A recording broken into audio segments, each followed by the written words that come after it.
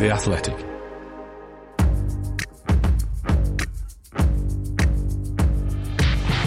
Totally Football Show. Today, almost qualified. The nations battling to reach the World Cup. Barely qualified. Stevie G and Lamps preparing to take over at Villa and Norwich. We get the latest on all of that from the road to Qatar to Carrow Road. Plus, the greatest football team in the world. And now is the winter of this content, the boom in football behind-the-scenes docos and what it all means. All of that in this Totally Football Show in association with Paddy Power.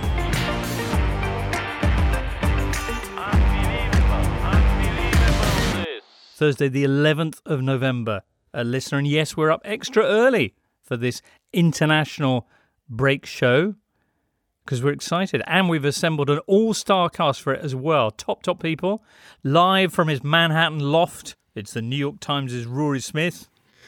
West Yorkshire more than Manhattan, but apart from that, hello. Just Rory. Yeah. Live from Belfast, it's the European football editor of the Daily Mirror, Colin Miller. Hello, James. Hello to you. And live from an unspecified area of West London, it's the Athletic's James Horncastle. Hello. All right. Is that generic enough for you, James? Yes, that's fine by me. Good. I'll take that. All right. Listen, thanks so much for being with us today. Question one, how come you guys aren't off on holiday like everyone else we tried?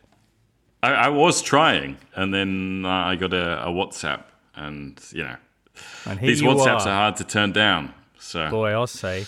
All right, well, it is International Week, obviously, which means a different rhythm, I think, for many of us, and certainly to the football. Before we get on to the qualifiers, because they are absolutely huge and, in so many cases, decisive this weekend, let's just get a few last gasps of Premier League oxygen, if you will, before we dive into the whirling waters of the International weekend. First off, a bit of injury news, a couple of big stories. Angelo Ogbonna. Some fears he may miss the rest of the season for West Ham after damaging his cruciate knee ligaments in West Ham's win over Liverpool on Sunday. Also, potentially having played his last for Manchester United, Paul Pogba. Out until the new year with a hamstring injury picked up in training with France, they say. Is that a real story, or is it just one that plays well with fan sentiment algorithms?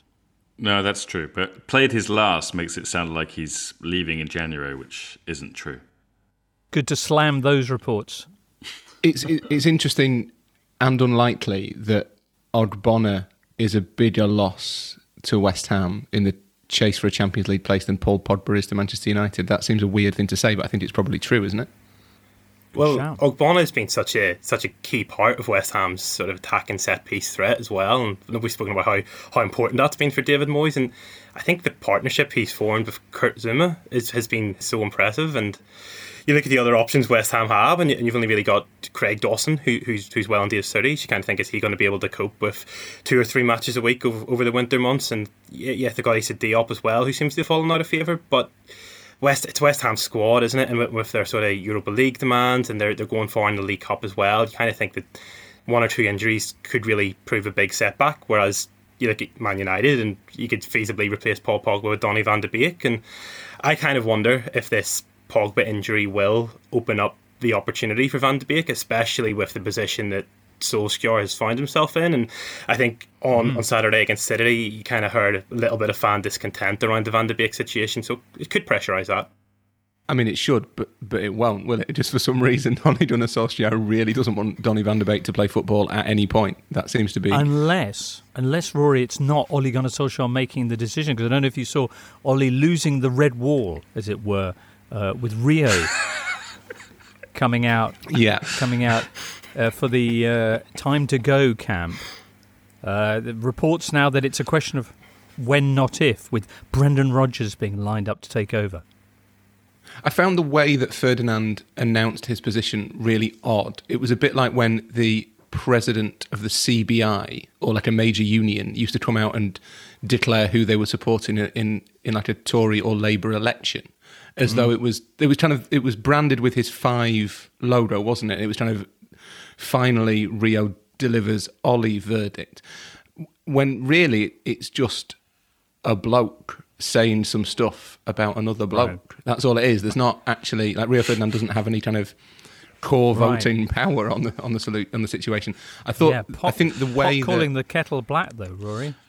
Very much so, yeah, absolutely. I mean, but I don't trail my pronouncements with "finally Rory Smith delivers verdict." Although actually, having said that, now that I say it, I don't know why I don't.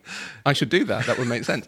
No, I think that it's interesting how the whole Solskjaer discussion has become about his former teammates and their opinions of him, when really that's, I mean, at best tangential to the whole conversation, isn't it? Yeah, I mean.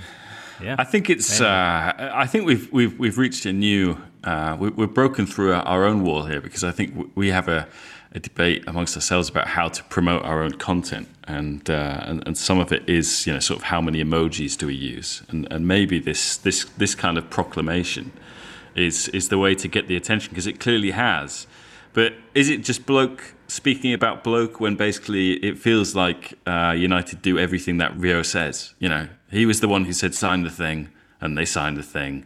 He was the one who said sign Cristiano Ronaldo, and put his video on Twitter, nodding with knowingly. So I'm not going to say that that they act on everything that Rio says and thinks, but they seem sensitive to it. You could say. I think that's a wider trend for English football, though, that these sort of former players who've gone into punditry and they obviously go on to say things on TV, and there's a lot of weight given to what they say in terms of how it's played out over social media and over various websites, and how they report on it as well. And I don't think that's really quite the same as it would be in, say, Italy or Spain or France. I think the weight of what they say is important, and I think as well with how these football clubs operate, and especially Manchester United, we know that they pay so much attention to what people are saying, what people are discussing, and it's almost like people are now discussing what the pundits are discussing, and what Gary Neville will or won't say, or what Rio Ferdinand's position is. So I think these statements do carry more weight than they would have done in the past, or they do elsewhere at the moment. Possibly because you've got groups of owners who are essentially dislocated from the fan base, but geographically, or just by sheer dint of the fact that they have absolutely no connection socially with them, and therefore these kind of figureheads act as a useful kind of touchstone for them, or at least they feel that they do. It's interesting. I remember when I first started as a football journalist for the Mirror, I was really surprised to go to like night games particularly, and you'd see journalists with dictaphones. Then dictaphones, for younger listeners, were like a little thing that looked a bit like a phone, but you couldn't make calls on the internet on it. But you could. It was like the voice memo app, but in a piece of actual hardware. And they'd hold them up to the TV for the post-match quotes, and that would be the first. They would be the first edition quotes. Would be Roy Keane, or it wouldn't be Keane then, I suppose, but Souness or whoever says this. Alan Hansen says this about whatever game had just happened, and it was a piece of journalistic necessity, because you had a 9:30 or a 10 o'clock deadline, so you had to have something on the back page from a big game.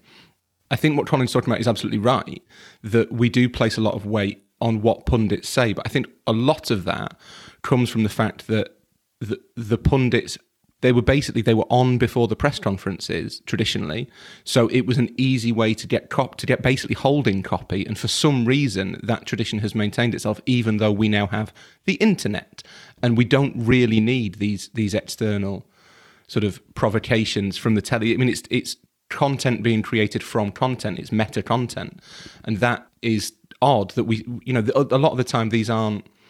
James might be right with Rio that he does seem to carry a bit of weight with Manchester United, but a lot of the time these are they're irrelevances and distractions from the actual core of what's happened, but they do really set the agenda. But I think that's less to do with how important or insightful those comments are, and more to do with the convention that journalists would record those quotes and put them in their newspapers to fill a hole until something actually interesting happened. I mean, it is a cultural thing. If you look at US sports, the access, not just to players and managers, but to just executives, public-facing executives, is just non-existent in the Premier League, where in Italy and in Spain, you would have a sporting director come out and speak before every game, and you'd be able to pose questions to them. And most of the time, they would lie. Andrea Pirlo has got a 3-year contract at Juventus. He will be our manager for as long as possible, blah, blah, blah. And we just don't have that. So again, that gives a disproportionate importance to basically pundits, whoever, when it comes to making these various proclamations, and they become part of the content thing that we all then react on, which we are doing now. Content from content. Colin. Yeah. Yeah, I think it's the TV coverage knows what it's doing with this as well. Especially Sky Sports have become the masters of this for 3 decades, and it's why the Premier League now has so much more money, because of how the league's marketed itself. But the TV companies know that it's almost like what happens in the studio has become as important as what happens on the pitch. And even in Saturday's game, United against City, it was largely a non-event, yet you had fantastic entertainment from Roy Keane, from Graham Souness, from Micah Richards as well, and even the Monday Night Football with Gary Neville and Jamie Carragher, and the depth that they go into is fantastic. But people are really attracted to that sort of thing, and so I think it's a combination of all these factors, and it's fed into the culture that's made the Premier League what it is. It's the Paddy Power Football Supporters Support Line, and we're speaking to Kevin in Dagenham. Kevin, what's your issue, mate? It's the hardware stores, isn't it? They're all out of white emulsion. Sorry, Kevin, what's that got to do with football, pal? Well, it's international break, mate, and I'd rather watch paint dry. You can make the international break that bit more exciting with Paddy Power's Bet Builder. Get money back as a free bet if one leg of your bet builder lets you down. Paddy Power. Pre-match online bet builders with min 2 legs only. Max 1 free £5 bet per customer. T's and C's apply. 18+. BeGambleAware.org. This episode is brought to you by Michelob Ultra, the official beer sponsor of the NBA. Want to get closer to the game than ever before? Michelob Ultra Courtside is giving fans the chance to win exclusive NBA prizes and experiences like official gear, courtside seats to an NBA game, and more. Head over to MichelobUltra.com/courtside to learn more. This is the Totally Football Show, part of the Athletic Podcast Network. The Athletic is the only place you can read articles by Daniel Taylor, Amy Lawrence, Phil Hay, James Pearce, Ollie Kay, and the very best football writers around. It does look like the Premier League's going to have a very different look when it gets back together, because, of course, 2 new managers are coming in. Fans of Naughty's overlapping midfield roles type humour, or all of us essentially, will be excited that those 2 managers look like being Steven Gerrard, who's interested apparently in the vacant Villa job, while Frank Lampard in talks to take over at Norwich. Crikey. Hands up who's excited. My hand's up, listener. You can't see it, but it is. And nobody else. But I'm excited for all of us. Gerrard, what is it with Villa? Testing our cognitive dissonance. First they bring in JT, Chelsea legend, and paint him in Villa colours. And now they're going to do it to cut him and he bleeds cop Steven Gerrard. Well, there's a little bit of Liverpool at Villa, isn't there? There's Christian Presslow as the chief executive, who was there for a lot of Gerrard's time at Anfield. Supposedly get on very well, very fond of, I think Presslow's very fond of Gerrard. And so, there's someone advocating for that there, even though they have a sporting director of their own who might have candidates of his own. Okay, it's a curious one. I think we'll probably get into, whether he should stick or twist with the job that he's got at the moment. But you can see why he's clearly come up at Villa. I mean, it looks like, the latest reports, this is Wednesday night as we record it, it looks like it's going to happen. Yeah, it does. And I think from Gerrard's perspective, it makes sense. It looks a little like he might have... He's accomplished what he went to Scotland to do. I think that's probably fair to say. He stopped Celtic winning 10 in a row. He's got Rangers' 55th title. Which order of importance those are to Rangers fans is very much up to the Rangers fans. But he's turned Rangers back into a force in Scotland, and that was what he set out to do. And I think because of the financial limitations at Rangers in particular and in Scottish football as a whole, that he probably will be looking at that and thinking it won't ever get as good again. Realistically, that there's a reasonable chance, greater than 50-50, that they'll win the title this season just because of Celtic's start. They've done well in Europe, but they're not going to win the Europa League. That's not going to happen for Rangers. So, from Gerrard's point of view, I can see why he thinks this might be the time to jump. I think from Villa's point of view, it's much more of a risk, because still not entirely clear to me, admittedly someone who's not watched Rangers every week, what sort of coach Gerrard's going to be. I think he's more likely to see himself as a manager, whereas as James has mentioned, Villa do have a sporting director system, and they've got a lot of kind of data usage in the background. There's quite a smart setup overall at Villa, I think. Dean Smith was happy within that structure. I don't know how Gerrard will feel about it. It may be that he's totally okay with it, and that's fine. It may be that he wants things to work a bit differently, and that can cause problems. So I think it makes sense from Gerrard's point of view if you assume that Steven Gerrard's ultimate ambition is to manage Liverpool, which I think is probably fair enough. Villa do make sense as a, and it's strange to say it, as a former champion of Europe, one of the biggest 6 clubs in England historically. Villa do make sense at this point as a bit of a stepping stone into one of those true elite jobs. But from Villa's point of view, I'm not sure he'd be the candidate I'd go for. But then I'm not sure I'd have sacked Dean Smith, so maybe I'm not the best judge. All right. Do you know what happens on the 11th of December? I'm guessing that Villa goes to Anfield. That's correct, Rory. Woof. You got a nose for narrative. Colin? I actually disagree with Rory on this. I think this is a bigger risk for Gerrard than it is for Villa.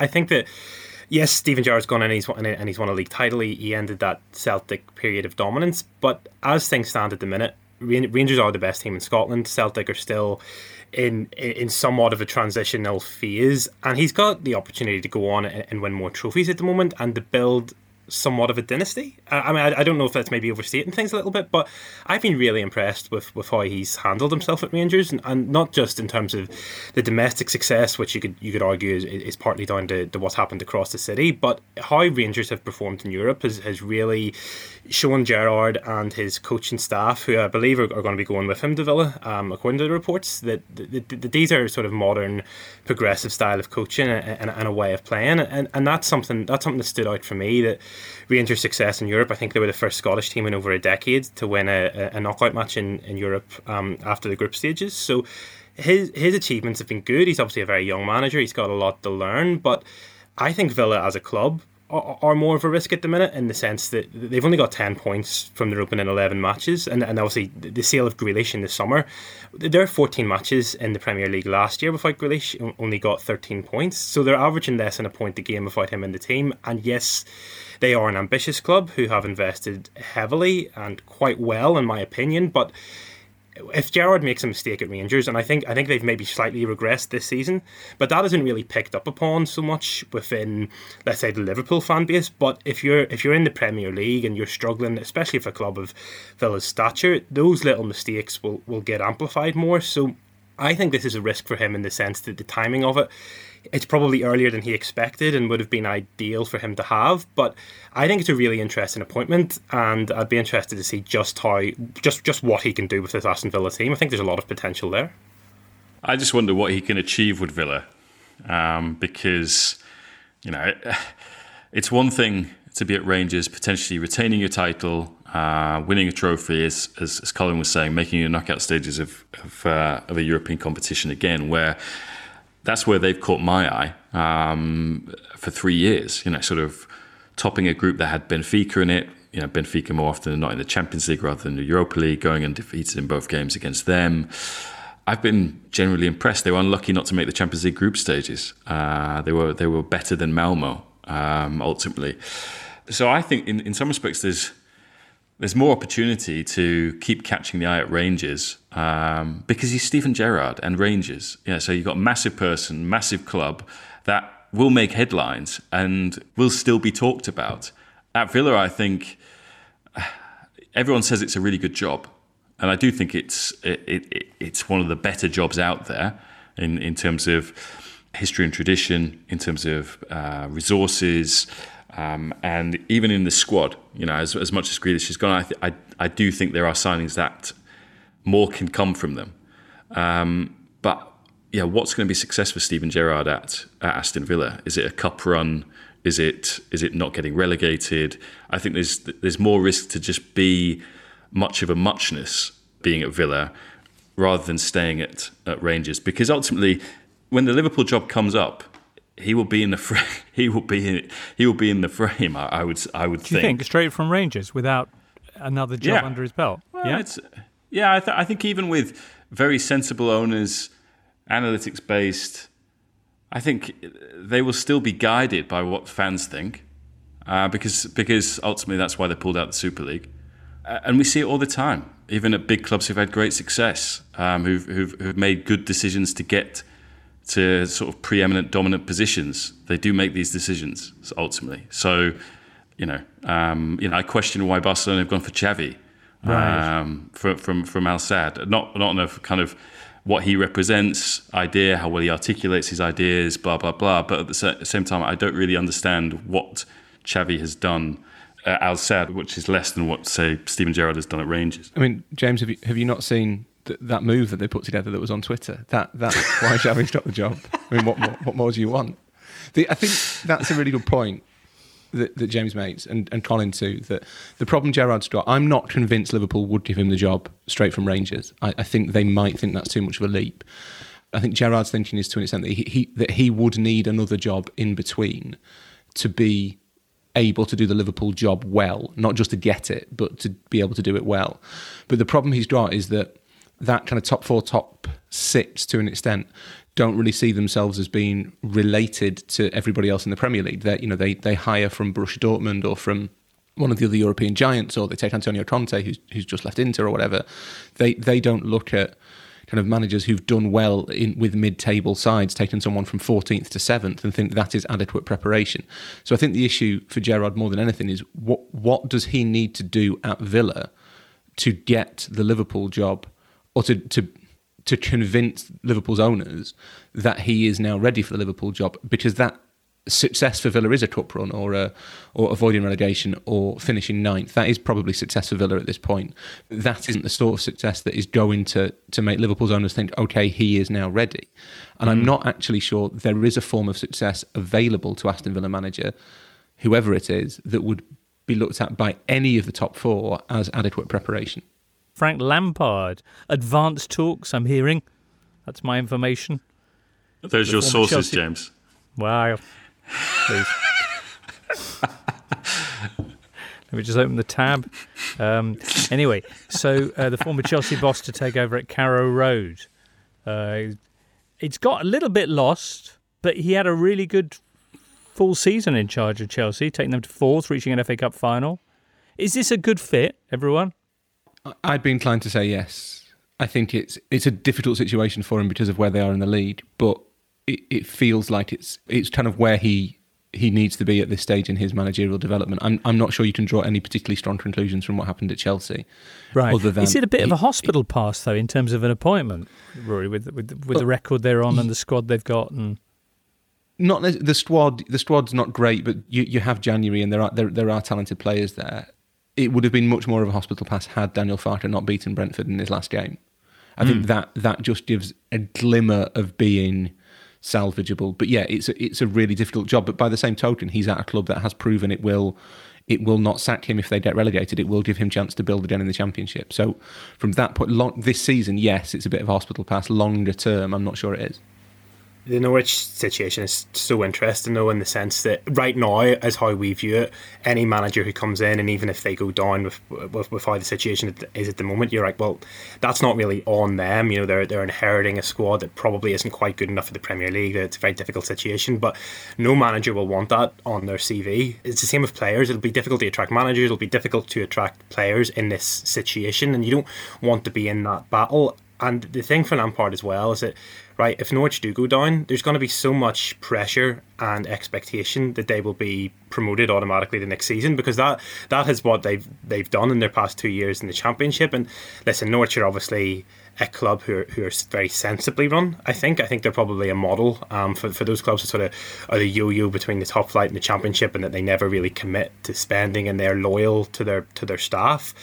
But it's a difficult one for a manager in terms of, I think you need to have a lot of self-belief that you can get this right and you can buy in to a longer-term project. And I think you're right in the sense that maybe we have forgotten that Frank Lampard, I don't think he did a great job at Chelsea, but I don't think he did a terrible one either. I think it was quite obvious, certainly in the second season, that the expectations of what the club wanted and what they'd invested was maybe a little bit beyond him. But for a longer term project, which maybe Norwich could offer, it's something that where he could maybe build his own team and really set his sort of football and methods and principles within that. I think it could be a good fit for him in that sense. All right.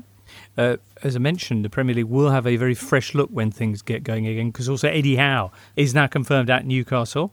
One little twist to this week is the fact that he may be joined there by the sporting director of Liverpool, Michael Edwards, who announced that he was, quote, packing up his laptop.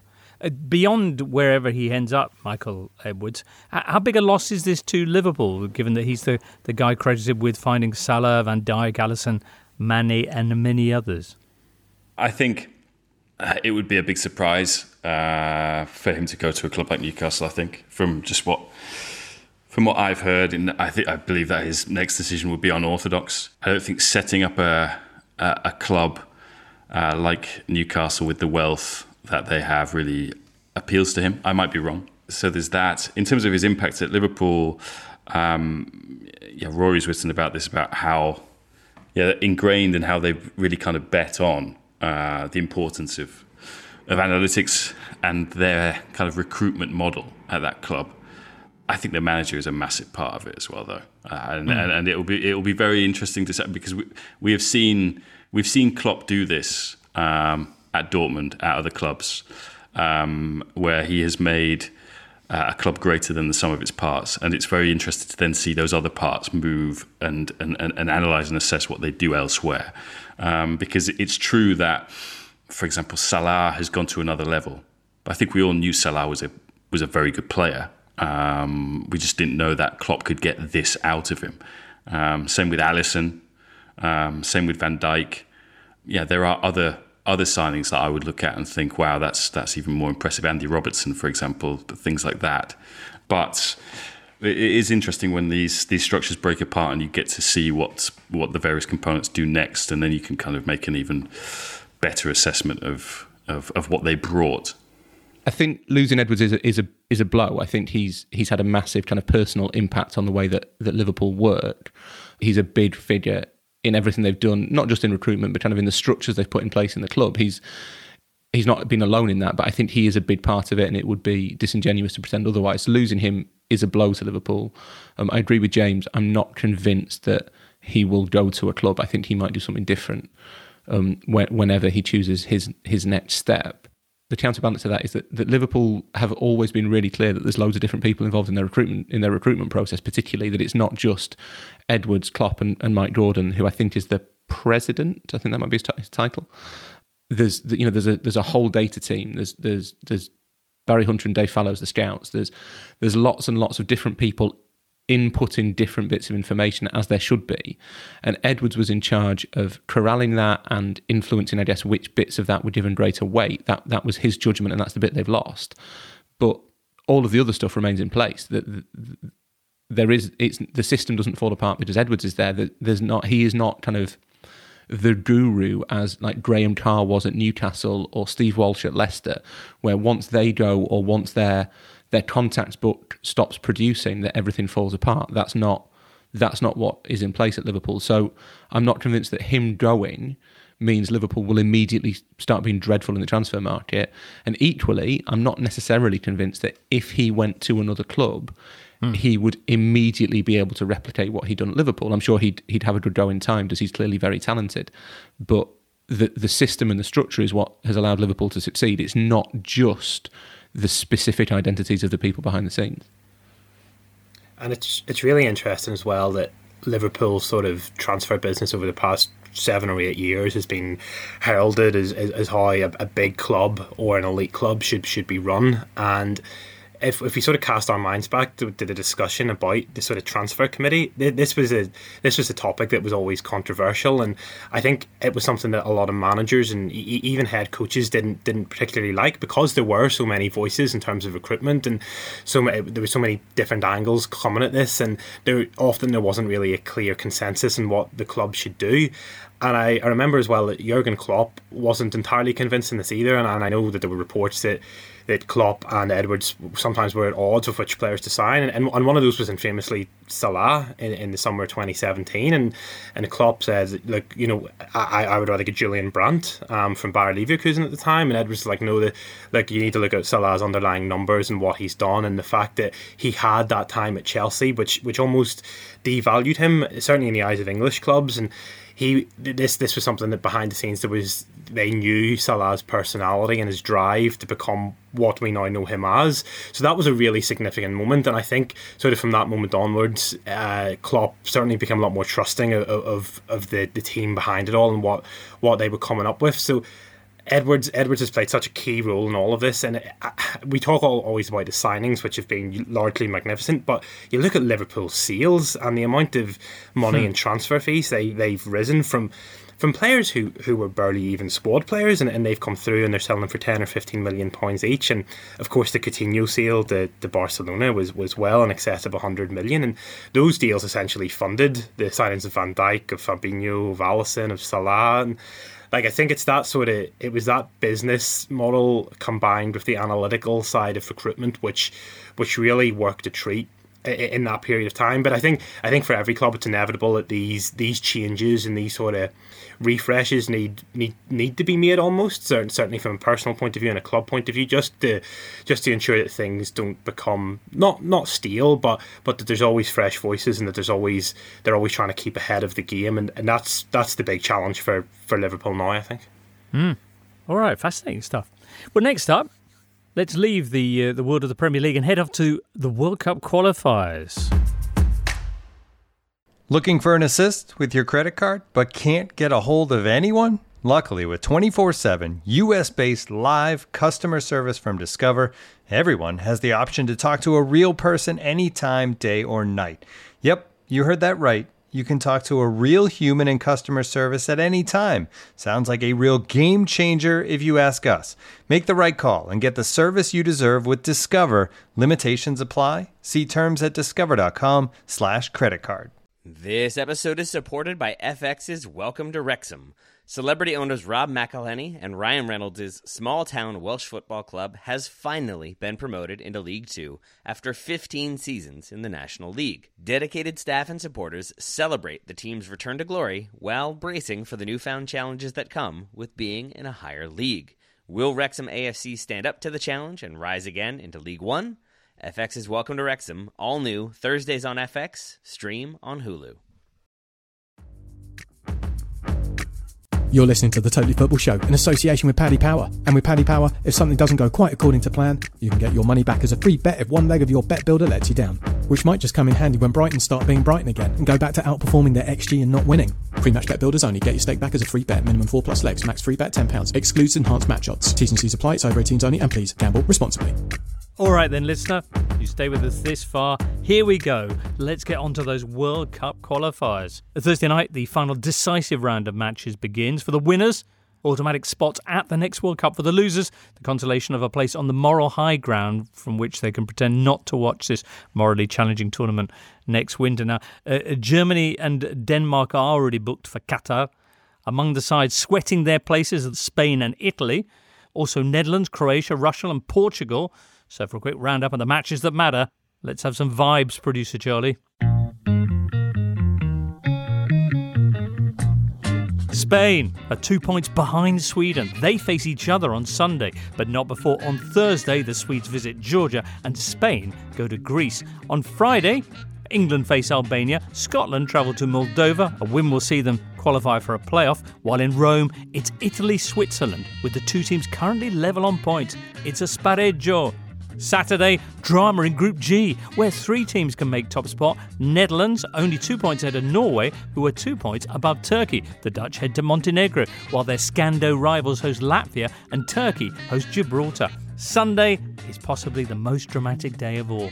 First off, Croatia face Russia. The Russians 2 points clear of Zlatko Dalic's side, so it should be quite an atmosphere in Split. Then Sunday evening, Portugal face Serbia. Cristiano Ronaldo trying to qualify for his 5th World Cup. Portugal, though, trailing Serbia by 1 point, but they play at Ireland on Thursday. While Sunday night in Seville, it's that aforementioned Spain against Sweden. Sweden, now with the 40-year-old Zlatan Ibrahimovic back in their squad, in the same Sevilla stadium where these two teams drew 0-0 in June at Euro 2020. Crikey. Wow. Exactly 4 years ago, remember? Who was it who ousted Italy in the playoffs to qualify for the 2018 World Cup? Colin, it was Sweden. How worried are they in Spain?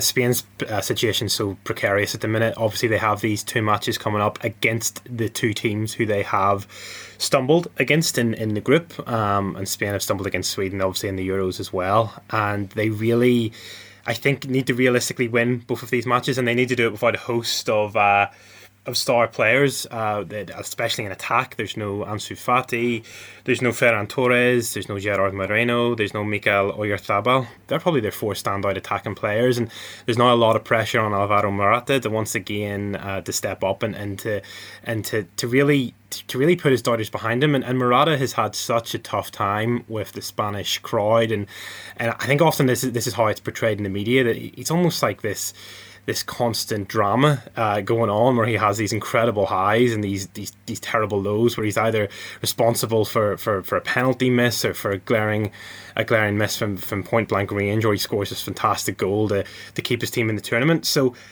this is a really big challenge for Luis Enrique. It's a really big challenge for Spain, and like we've seen them in the Euros, whereby they reached the semi-finals and were outstanding against Italy, and then again in the Nations League, where they enjoy playing these big teams. But it's the teams like Greece, like the teams like Sweden, who are happy to not have the ball, to soak up pressure and to hit them on the counter-attack. And Sweden's star player is Alexander Isak, who Spanish fans know all about through his exploits with Real Sociedad this season, and he is an absolutely outstanding player, an outstanding prospect, and they're really going to need to know how to defend against him on the counter-attack especially. In light of what you were saying there, the previous clash with the Greeks, who they'll be facing on Thursday at home, was a 1-1 draw. Spain with 80% possession, Greece scoring with their only shot of the entire game. Crikey. That same night, Sweden travelled to Georgia. You could even see the Swedes going out of sight before we even get to Sunday's game. Extraordinary. A World Cup without Spain, if they didn't get through a playoff. Rory.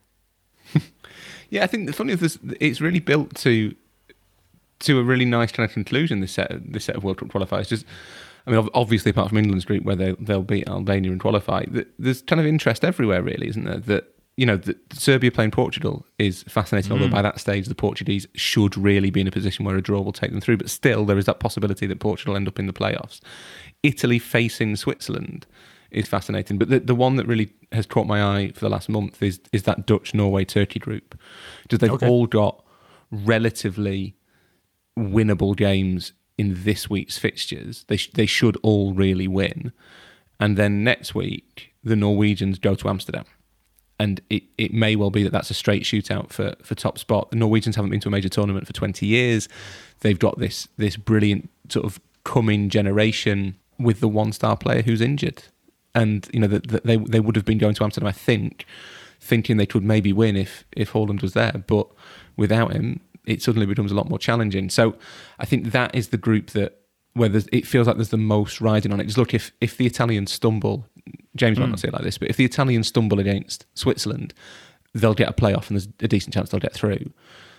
Same with the Spanish, really. The Spanish would back themselves against pretty much anybody, I guess, apart from Italy, in a playoff. But with the Norwegians, they could conceivably finish third and not get a playoff at all, because the Turks should overtake them. So that whole group is incredibly precariously balanced, and it is fascinating, which is not something you often say about international football. It's almost like it's worth going through the 18 months of sheer boredom to get to this one set of fixtures. But we've had so many highs along the way, Rory. I have to say, regarding playoffs, I kind of was assuming myself that the big teams would go through, but they're one-legged playoffs. And if you take the example of Spain, to take one, a team that only drew against the Greeks, a team that hasn't beaten Sweden in any of its last 3 meetings with them, a team that fails to beat teams that they should beat necessarily in single one-off matches. So all the bets are off. Let's talk then about Italy-Switzerland. They meet at the Stadio Olimpico in Rome on Friday. They are level on points at the top of Group C. They've both got plenty of absentees. The last 5 meetings, James, 4 of them have been drawn. Historically, it's a tight game, although they should have won the reverse fixture in September. Jorginho missed a penalty. And, obviously when they last met at the Stadio Olimpico, they beat them 3-0. Things have changed since then. Switzerland have changed their manager. Petkovic is gone. and they've got a number of absentees themselves because Italy go into this game pretty depleted, but have so much strength and depth that even if Angelo Ogbonna was fit, but Ogbonna wouldn't be in the squad. And I think Ogbonna's had some grievances about that. I felt he should have been in contention for the Euro squad and presumably for September and October as well. Chiellini dropped out today, but then again, Chiellini got injured after 5-10 minutes of the Switzerland game, and Acerbi came in for him and did pretty well. Verratti was missing when they played in the Euros. He's missing again tonight. It didn't really matter then, because what were people crying for? More Locatelli, because Locatelli scored twice against the Swiss. Immobile's fit, but again, he was kind of venting before he suffered his injury on Wednesday, because he was put up to the media on Tuesday to say, there are people who don't think he's any good, even though he's won the Golden Shoe, even though he's sort of been top scorer in Italy 3 times. I think only Gunnar Nordahl has actually done that more.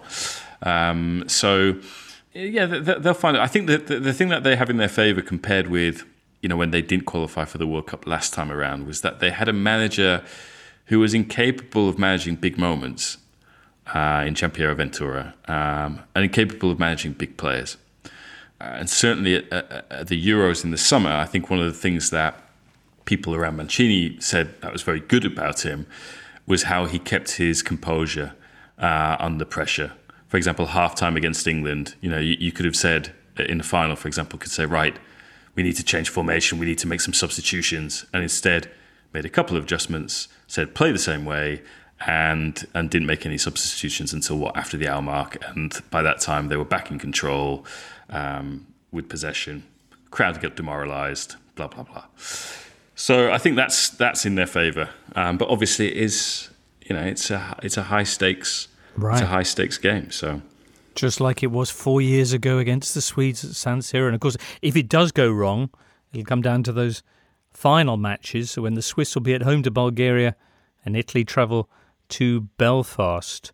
I just think that for Italy, and obviously we know what they're about and being European champions, but Switzerland are just such a difficult team to play against. They are so consistent. They are always good. They're rarely great, but they are just such a difficult team to beat. And they are a team who are who were the highest second seeds in this qualification system. And I think they're unlucky that they're not top seeds, in the fact that they've been Nations League finalists. They're regulars in the knockout stages of European competition and World Cups. And they're only really ever eliminated on penalties. And this is a team who are going to be really difficult, even without star players. And at the Euros, they were without Granit Xhaka against Spain, and they were down to 10 men in that game. And they could have won on the penalty shootout. So it's a really huge challenge for Italy. But I would imagine that Italy, who then go to Belfast on the final match day, they should win that game. Northern Ireland are not in good form. They and again, they're in a bit of a transitional phase. They haven't won a home game in 9 matches, and their 2 home games in this group have ended 0-0. So they just don't create enough scoring opportunities. They don't have a natural goal scorer within the squad, and it's a major difficulty. Of course, this is a game that could suit them in terms of they will sit back and they will be relatively well defensively drilled, but if Italy go for this, if Italy need to win this game, I think Italy will win this game. It won't be high scoring, but I think they'll get the job done. Although the Swiss may fancy their chances at home to Bulgaria. Crikey. Rory, Republic and the home nations. Colin mentioning Northern Ireland there. They're out of it. Republic are out to Scotland. Victory at Moldova will secure a playoff place. Otherwise, it might go down to a nail-biting night at Hampton on Monday against group winners Denmark. Wales, I believe, are pretty much sorted out off the back of their Nations League performance in terms of a playoff. And England, you're confident that they won't lose on Friday night, which might see Poland topping the group ahead of the final round of matches, and oh my goodness, disaster. Yeah, I think it's relatively comfortable for England. There is, in a sense, I suppose it's quite nice for an England qualification process that in the last 2 games there is some sort of jeopardy. That feels like it's a good thing, really. I'm sure kind of ardent England fans wouldn't agree, but it would feel like a waste of everybody's time from an English perspective if these were two total dead rubbers and they were just trying to rubber stamp in England's presence. So it's nice there's some sort of jeopardy, but I don't think there's any real jeopardy. The Scots, a win does them in Moldova, and I would expect that to happen. Although obviously with Scotland, the golden rule is never expect anything. The problem that they will have, and reaching a playoff place is fantastic for them, but the calibre of teams they're likely to come up against in the playoffs, which, as you quite rightly say, are one-legged affairs, that means that qualification for the actual World Cup is still quite a long way off. But they should at least get to put themselves in that slightly unfairly weighted lottery. The draw for the slightly unfairly weighted lottery will be made on the 26th of November in Switzerland. I was just going to mention the Portugal group, because I think this has actually been the most interesting of all the groups. I think it's the group that's had the most narratives, because right throughout it, you obviously had Cristiano Ronaldo breaking the international goal scoring record in that dramatic fashion against the Republic of Ireland. But you've also had the Republic of Ireland situation with the Stephen Kenny position, and he's almost had a mini revival now after the poor results against Azerbaijan and Luxembourg. And Luxembourg, who are probably the most improved European nation in the past 10 or 15 years, whereby they now have two players who are regular starters in the Champions League group stages. But the nation who are most interested in that are Serbia, who have missed out on each of the last two European Championships, despite it being expanded to 24 nations. So this is a group of players who are extremely talented. They've got a lot of players at top clubs, and they've got big ambitions, I suppose. And this is a nation who should be regularly in these tournaments. But it was that Nikola Milenkovic sort of freak own goal in Dublin against the Republic of Ireland that cost them the victory, cost them 2 points, and that could end up costing them the automatic place in this group. And obviously this is going to go down to the wire with the late game against Portugal. But Serbia is just such a strange team that they have so much individual talent, but they've never really been able to work it out as a sort of functioning unit. Right. They're 1 point ahead, I believe, of Portugal. But Portugal have the game in hand Thursday away to the Republic of Ireland. Huge on Sunday night. Brilliant. All right, well, that's how exciting the international weekend is. Very. Very shortly, we're going to be hearing about far and away the best football team on the planet. And, also content from content. But first, let's get some odds from Paddy Powers, Carl Monaghan, and Producer Charlie. Hello, listener. Happy November international break to you. There's all sorts of delights for us with the conclusion of the World Cup qualifiers, and it's possible that the European champions might have to go through the lottery of the playoffs. We've got Italy versus Switzerland, gelato versus chocolate, pasta versus fondue. Sorry, I missed breakfast. Carl, what's going to happen on the pitch in Rome on Friday night? I've never tried fondue, Charlie, but I have this ambition to stick my face in a big bowl of it, like Winnie the Pooh attacking a hive of sweet, sweet honey. Where were we, Charlie? Rome on Friday night. Yes, Italy playing host to the Swiss in Group C. Now, both teams are level on points with 2 games to play, so the playoffs route a very real possibility, like you say, Charlie, if Italy don't deliver over the next few days. The Paddy Power trainers are 1-9, though, about Italy to win the group. Last time the sides met, it was a scoreless draw, but the Azzurri coach, Roberto Mancini, has the majority of his Euro 2020 winning lieutenants fit and available to call upon, while the Swiss are without one of their most influential players in the form of Arsenal bad boy Granit Xhaka, and still are guilty of over-relying on the point-sized assassin Shaqiri to score their goals. Price-wise, Italy are no surprise the favourites at 8-15 to win this one. The draw is 11-4, and the Swiss are 5-1. Meanwhile, Spain have 2 massive games between now and Monday morning that will decide their fate. Greece on Thursday, Sweden on Sunday. Carl, are we looking at 2 wins out of 2 for Luis Enrique's men? Or, shock horror, 2 defeats out of 2? Well, Spain are 4-11 to win the group, but Sweden at 15-8 to win Group A is not a terrible price either, Charlie, as the Scandinavians have been brilliant so far in this campaign with 5 wins from 6, including beating Spain earlier in the group in Stockholm back in September. But first up on Thursday for Spain, like you point out, is Greece. The Greeks are 8-1 to win the game. The draw is 100-30, and a Spanish win is 2-5. The pressure will be on coach Luis Enrique, as the Swedes will be expected to get 3 points against Georgia on the same night, Remember, listeners, Spain have not failed to qualify for a major tournament since 1992. So then Sunday, they play host to Sweden and are odds-on favourites to win at 3-10. The draw is 15-4, and the visitors are rather big. I think it's 17-2. Depending on what happens in Greece Thursday night, Charlie, Luis Enrique's men may find themselves in a nervy, cagey encounter with one of the best Swedish units we've seen for a while. But it's sit back and enjoy the movie and popcorn for the neutrals, Charlie. So let the games begin. You can find out these odds and more at paddypower.com or the Paddy Power app. Prices are accurate at the time of recording. It's over 18s only. Terms and conditions apply when the fun stop. Matchday 3 in the Women's Champions League took place Tuesday and Wednesday. Chelsea 7-0 winners in Sevilla on Tuesday. Woof. Nice way to warm up for their meeting with rivals Manchester City in the WSL on Sunday. A WSL weekend which also features a North London derby Saturday lunchtime.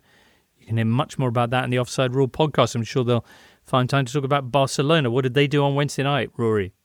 They won 4-0, which has taken their goals scored this season to 64 and their goals conceded to 3. Well, it's not taking their goals conceded to 3. They didn't concede any goals. They are, by some distance at the moment, probably the most dominant football team on the planet, Barcelona Femení. They are incredible. I went to see them, was in Barcelona for the Dinamo Kiev game and went to speak to a few people around the women's team. And what I found really surprising, the two things that really stood out, one is that their coach is genuinely convinced they haven't scored enough goals, which initially I thought was just like a coach being like very publicly a coach and saying kind of, it's not good enough, we can always get better, when very clearly you can't get better. But he genuinely meant it. He says that they've created more than 200 opportunities and he doesn't understand why they haven't converted more. And I kind of said, well, the goalkeeper's allowed to make saves, and he sort of said, yeah, but what about the ones that go wide? And it's just, I mean, I can't imagine being that driven or ambitious. And the other thing actually that I thought was fascinating was I spoke to Marta Torrejon, who's I think 31 now. She's been there 8 years. She said that she'd never really been inside like a professional gym until she was in her mid-20s. Just she started her career when women's football in Spain was almost entirely amateur. Whereas now, girls who are kind of 12, 13 are going into a professional environment and training. And her view was that the talent level is probably the same, but the preparation they're getting is of such a high level now compared to what she experienced, that they are already, that they'll be hitting the first team substantially further ahead than she was when she did. And their view is that this is just the start of how good Barcelona Femení can be, which, given how good they are, is probably mildly worrying for everybody else. Well, indeed. You've got a piece up handily, Rory, about Barcelona Femení at the moment. Is that right? I do indeed, yeah. Went out on Wednesday. Oh, lovely stuff. Lovely stuff. You've also had another one recently, which I enjoyed, talking about the rise of, well, to borrow your headline, when soccer is just the storyline. This was Rory's intro. When Hollywood has arrived at Wrexham, Peter Crouch is trying to reproduce Sunderland Till I Die at Dulwich Hamlet. What happens when a team becomes a stage for a documentary? What comes first, the content or the club? The medium is the massage you could have gone with for a lot. That would have been better. Yeah, and funnily enough, more emerged after we published it. Robbie Savage, I think, has done one at Macclesfield, which I didn't know about. Which is that's just bad journalism. Me, not him. I'm sure it's very good. I think it's available now to watch. In fact, it is. There's memes from it already. That is not surprising. Right. But there are quite a lot of these projects in the work. The people will have probably seen the ones at Salford. I think Fleetwood made one. There was kind of a retrospective QPR one, a retrospective Crystal Palace one. Obviously, there's the All or Nothing series. There was Leeds Maker's Dream, was that called? I think what's different is that you are getting more and more production companies who are effectively buying the clubs, that they are clearly looking at. Certainly in the case of Crouch and Dulwich Hamlet, the people bankrolling the documentary looked at the success of Sunderland Till I Die and thought, right, let's do that. And I guess as part of their kind of production expenses, they thought, well, we need someone to. There need to be states in the documentary. Both you and James work in television much more than I do. You'll know that there have to be states, and the state there is that Crouch is on the board at Dulwich Hamlet. I don't really know why he has to be on the board at Dulwich Hamlet. It doesn't really make any sense for him to be on the board. You then have the example of Ryan Reynolds and Rob McElhenney at Wrexham, who've been fairly upfront about the fact that they have bought the club to make a documentary.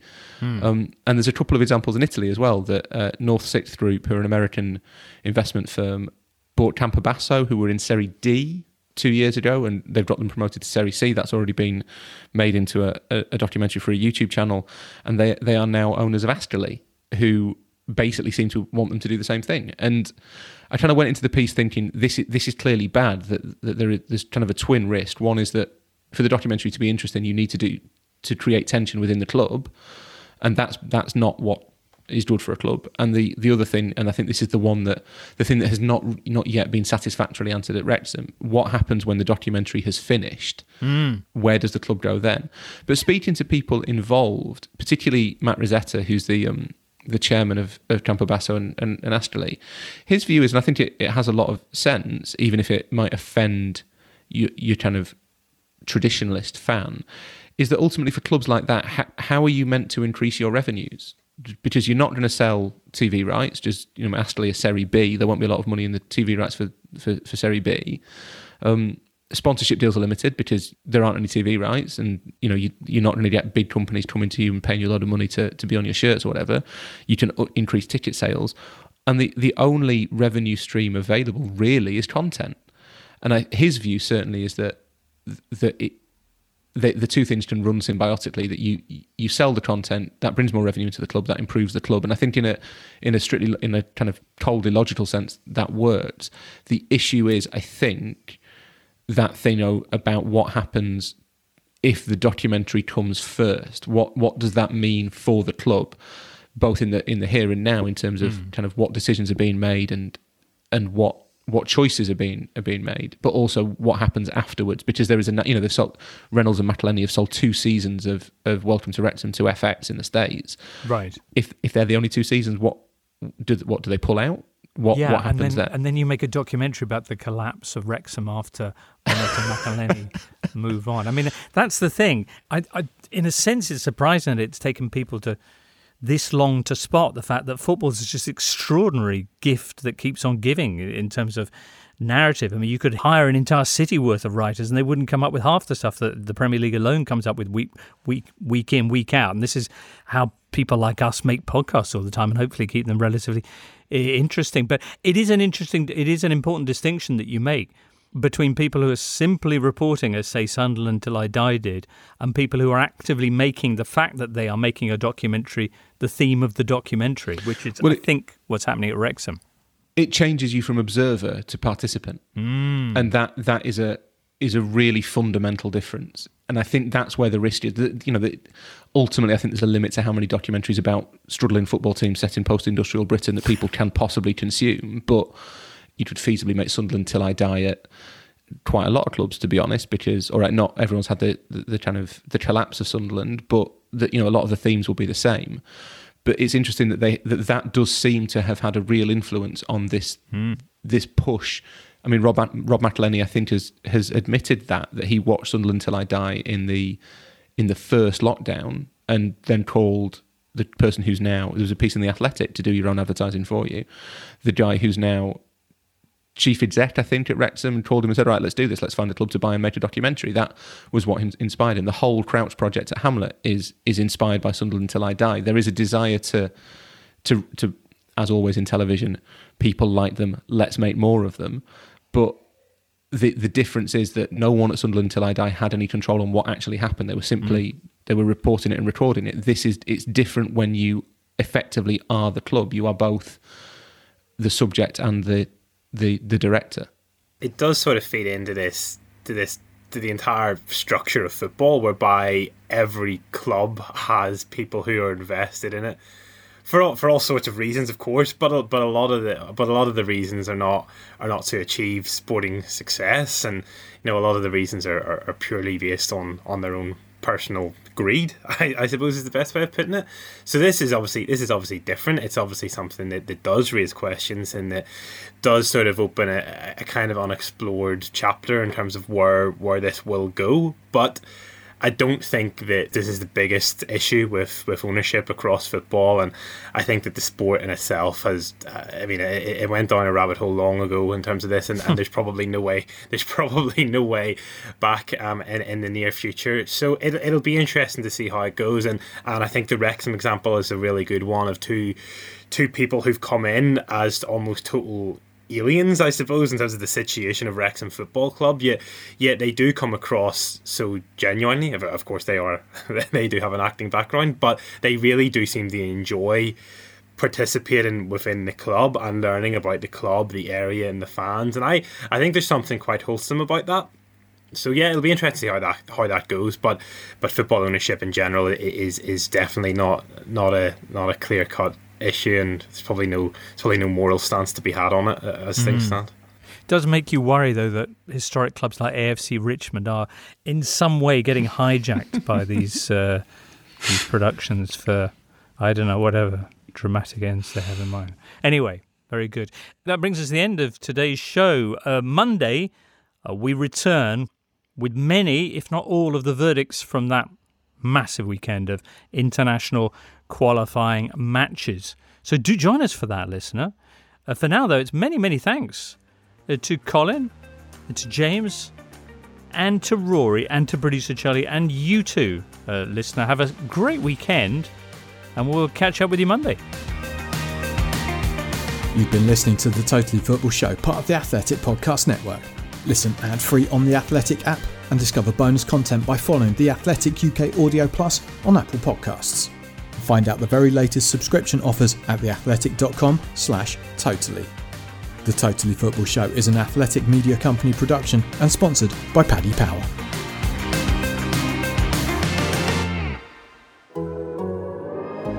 The Athletic.